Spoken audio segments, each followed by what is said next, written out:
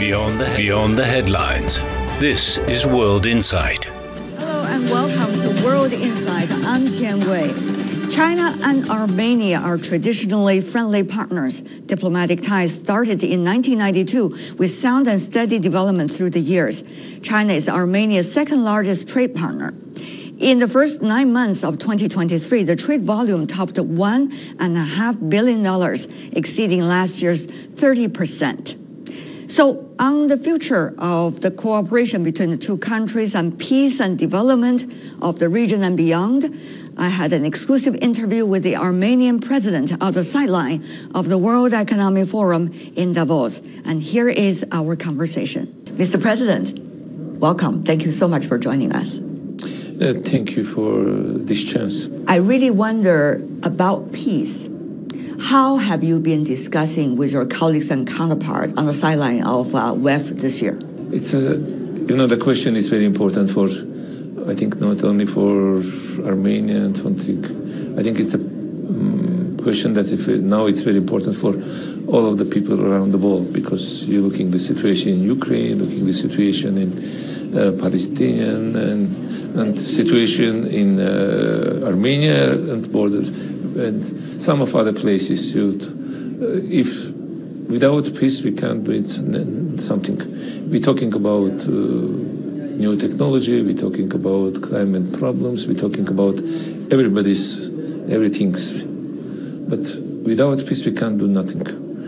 Because Armenia and people of Armenia, citizens of Armenia, well know what is the price of the peace. And all of the representatives, all of responsibilities, leaders of the countries, must do everything for the peace. It is, I think, for me, it's main important. I listen many interesting things about new challenges for the humanity. Artificial intelligence or something else. I listen many things about climate problems, I was in a COP 28, 27. But when I listen these discussions, when I listen this officials announces, but main problem is peace. And it's a reason when I'm talking with my colleagues, I told them that really we must do everything for the peace, not only about my country, but around the world, because really we need peace.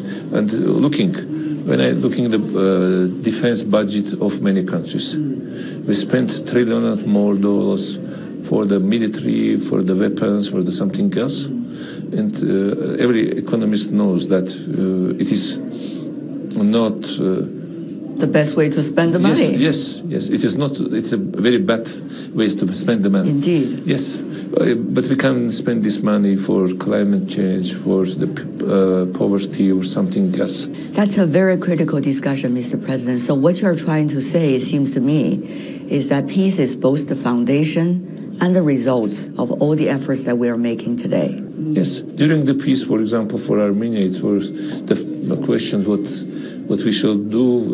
Government, it's others. Well, for example, we're thinking about democratic reforms, we're thinking about our social security system, health security, something else. But during the war, just we're talking about defense, about the security of our guarantees of our countries or something else.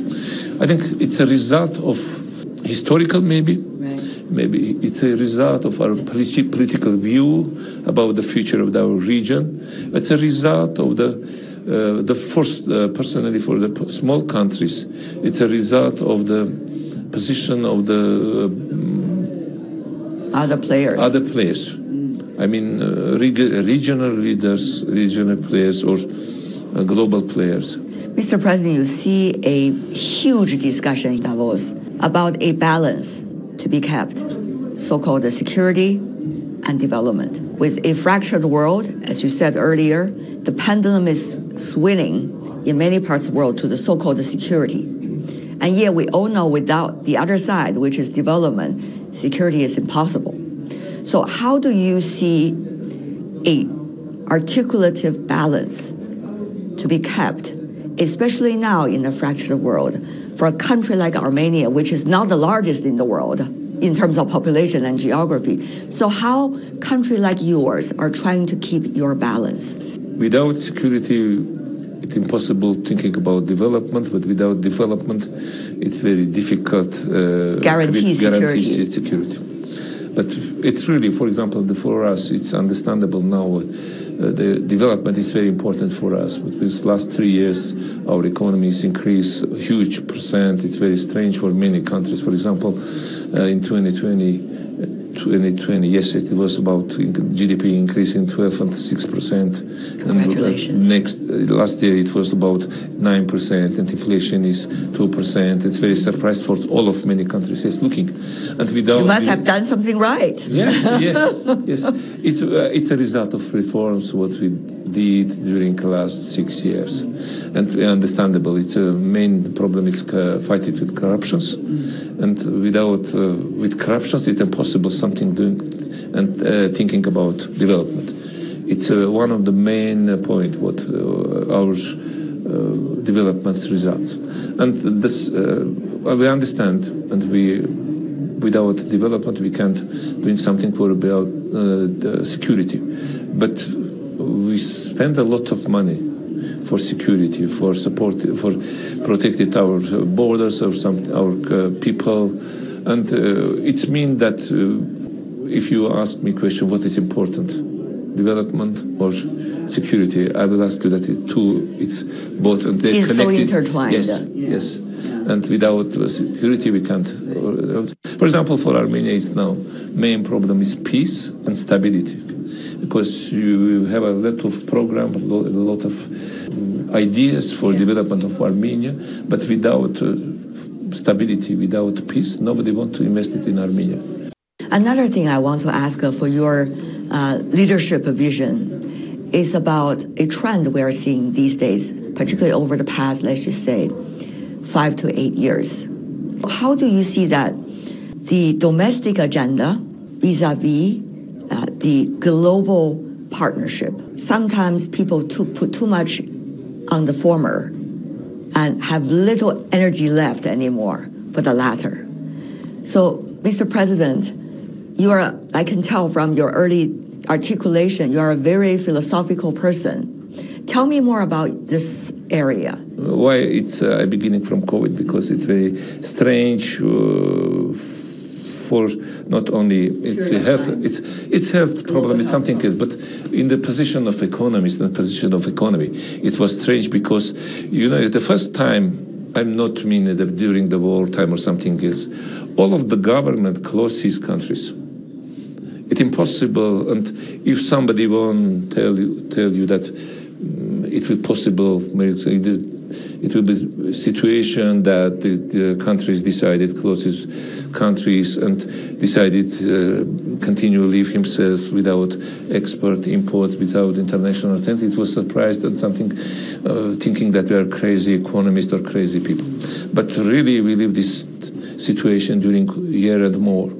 And change, it is mean that our mind is changing about the future of the development of economy. For me personally, it was very interesting. What is the reason? Because, for example, for Armenia during this COVID time, when we have a two-way: help people pay money. It is USA and European Union, and the second way created some of new programs for the help businessmen or something, for the created new jobs or something else. We decided going by the second way. And it's helped us after the COVID very quickly, during a short time, doing everything for the development of economy. It's a result that in 2020 first it was a very bad situation. But in 2020, I've been asked in 2021, it was about 6% of increase. But during the COVID, we decreased about, I don't know, about 10% or 12%. I forget about it.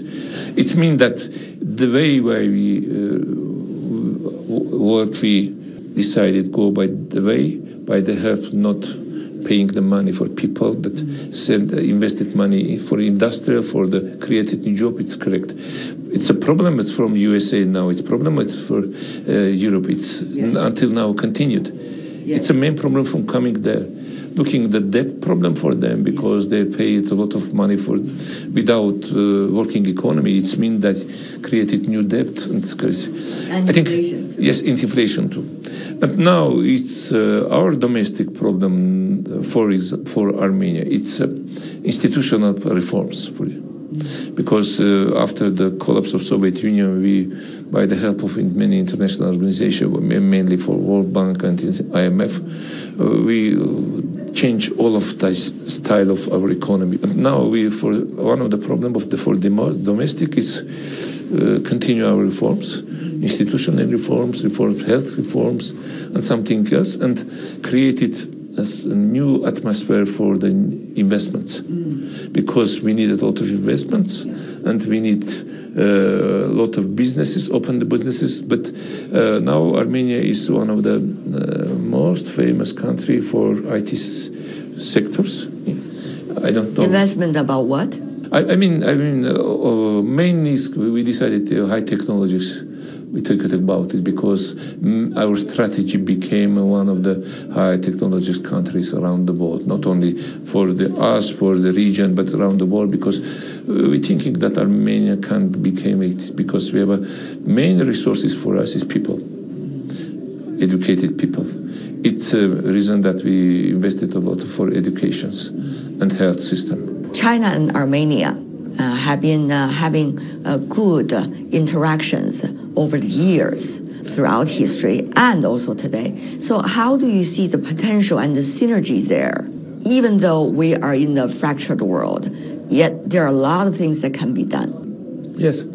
Really from the beginning, independence time, we have a very excellent relations and good relations with China. I personally work with Chinese officials in 90s and until now. Were you?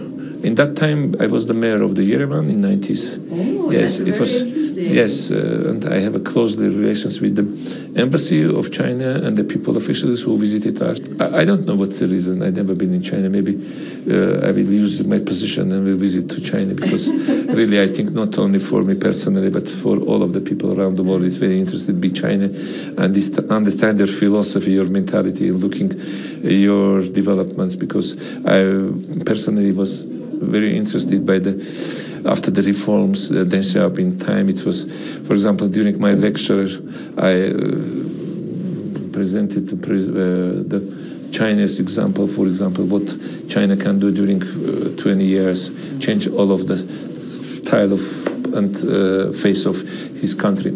And now I know that we have a huge potential for using our relations, because politically we haven't any problem. And sometimes I can ask you that a lot of Chinese businessmen invested and the government invested in Armenia too. And we have some ideas, strategic ideas about investments. It may be it's in infrastructures investments program, and we're thinking about high technology. What kind of high technologies? Digital. We're just thinking about digital, because we need some technology. Because it's a deleted software and hardware. Yes, we needed some of investment in hardware sectors, and we're thinking about we have a consultation and discussions with our Chinese friends, and I hope from several years or this year for beginning, the result will be good, and in the next time when we meet, I will ask you that really Chinese investments price of about $400 million or $1 billion after open the borders. Yeah. After this Looking idea forward. of peace crossroad, it will work. Really, it is possible. For example, a lot of bring investment in Armenia into this region. So, Mr. President, I see your point. You're saying your country has to do your own things well in order to attract all these possibilities and partnership. Yes, we are already doing. We are really beyond this. We know we're beginning our talk with peace and we'll finish with peace. We know the price of peace. and now we are really doing for the peace. It is our main strategy and main idea, and we are doing for the must doing and will doing for the peace everything. That's my latest interview with Armenian President, and thank you for that exclusive opportunity. Coming up, a business outlook in 2024 with results from a PricewaterhouseCoopers survey of global CEOs. What do PwC survey results tell us? Details from PwC Asia Pacific and China Chair Raymond Chow. Welcome back. This is World Insight. I'm Tian Wei. Changes in communications between business community and political leaders were hard to miss last year. To figure out the reason and the how-tos for the future, PricewaterhouseCoopers did a survey on global CEOs. On the survey results and more during Davos 2024, I talked to PricewaterhouseCoopers Asia Pacific and China Chair Raymond Chow.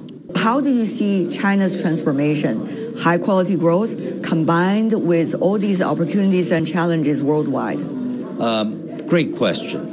In terms of, obviously, China is going through transition into driving quality growth from where it was before. And organizations are going through the same thing in terms of transforming their businesses to take on the opportunities of what quality growth is.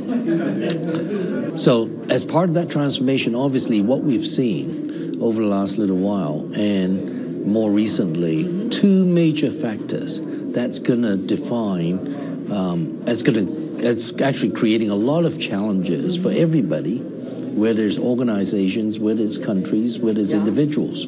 And all businesses need to continue to reinvent themselves, what we call, or go through that transformation. First of all, obviously, is generative AI, technology. And then secondly, climate change. Climate change has big impact on organizations and oftentimes is overlooked. Right. And people look at climate change as, it's a government thing, it's a country thing. No, it's a country thing, it's a government thing, it's a business thing, it's an individual thing. And businesses better embed climate change agenda into their business model. Yeah. And that's part of the business model reinvention that organizations need to go through. So China, of course, are looking at these two fronts, right? But the question is, how would these moving factors reshape China's way of doing things, now trying to seek high-quality growth? What have you observed so far, some of the grassroots, transformation that are taking place right now? Let me just give you a couple of quick examples. Sure. Let's talk about energy transformation, for example, in relation to climate change. In 2022, and we don't have 2023 figures yet, though they will come out and that number will be even bigger. 2022, the world spent $1.1 trillion on energy transition. And guess how much of that was contributed by our country, by China? 48%. China is the biggest contributor to energy transformation in order to make this a better world. And that's very important. Think about the 1.4 billion consumers that all want a car, right? Yeah. And then obviously electric cars. We exported 5 million, this last year. Right. Electric cars. And we are by far the biggest investments in terms of solar panels. For the world. Right. So we're contributing a lot in this agenda. But there's a lot to be done as well, because, we're still relying heavily on fossil fuel, and they're still going through transformation. Actually, the world is still very much reliant on fossil fuel today. 80% of the world's energy is still produced from fossil fuel. Well, of course, even about electric cars, I'm just trying to give some examples and different aspects. You see so-called investigation against the batteries that is decided by the European side. That's just one of those examples of some nuance related to China's eagerness to have a high-quality development. So how do you see these nuances likely to work with China's determination, the basic logical transformation taking place in the country. I think we should expect that nuances will continue. But what's important is for us, just, for people like you and I and others, that we need to continue to talk and tell the world what China is about. Talk about China, for them to better appreciate China's opportunities and what China is all about. Oftentimes what we see in the Western world is there's a complete misunderstanding, and there's been misrepresentation, and they received incorrect information. And actually, I was at a meeting with a lot of different people, and they were so glad to see me because they want to better understand China. And it is important that we continue to support our country and make sure that we present a proper picture. But many people ask, is China still going to welcome me? So when I go into China, will there be surveillance against me? Do I need to change my phone when I go to China just in case? Or whether when I leave in the hotel, anybody going to jump into my room? These are the questions they ask their lawyers, and the lawyers say, maybe you better not go, just to be safe. So these are a lot of circulation of information like this. Which is completely wrong. And in fact, I had that particular question from people. And I said, it's just totally wrong. China is opening up. China will continue to open up. That's very clear. And in fact, just recently, for certain countries, you don't even need a visa to go to China. That's just a demonstration of the fact that we are continuing to open up. We welcome Germany, France, today Switzerland, right? Exactly. As well. But there are people out there who don't want us or don't want to truly understand what China is all about, and we need to change that. And people like you and I should speak more at these events about all the opportunities in China. But people will say, "Oh, you're doing propaganda for China." Well, I'm not. I'm just a business person, right? I don't and I'm there every day. And actually, the business community want to talk to me because they believe that they will hear the true story from me. Because they can't get it from what they read every day. They know it's going to be negative anyway. When I come to Davos this time, I would expect people come up to me and ask, so how is China now? But I also noticed quite a number of people that we got to know over the past 10 to 15 years here in Davos. They came up to us and say, oh, I just made a trip. Let me tell you what I saw in China. So actually, what we are looking at is not only the lack of information about China these days, but also lack of sharing of information, even from outside China visiting China. So how to deal with that is another interesting question, isn't it? No, I think that's good.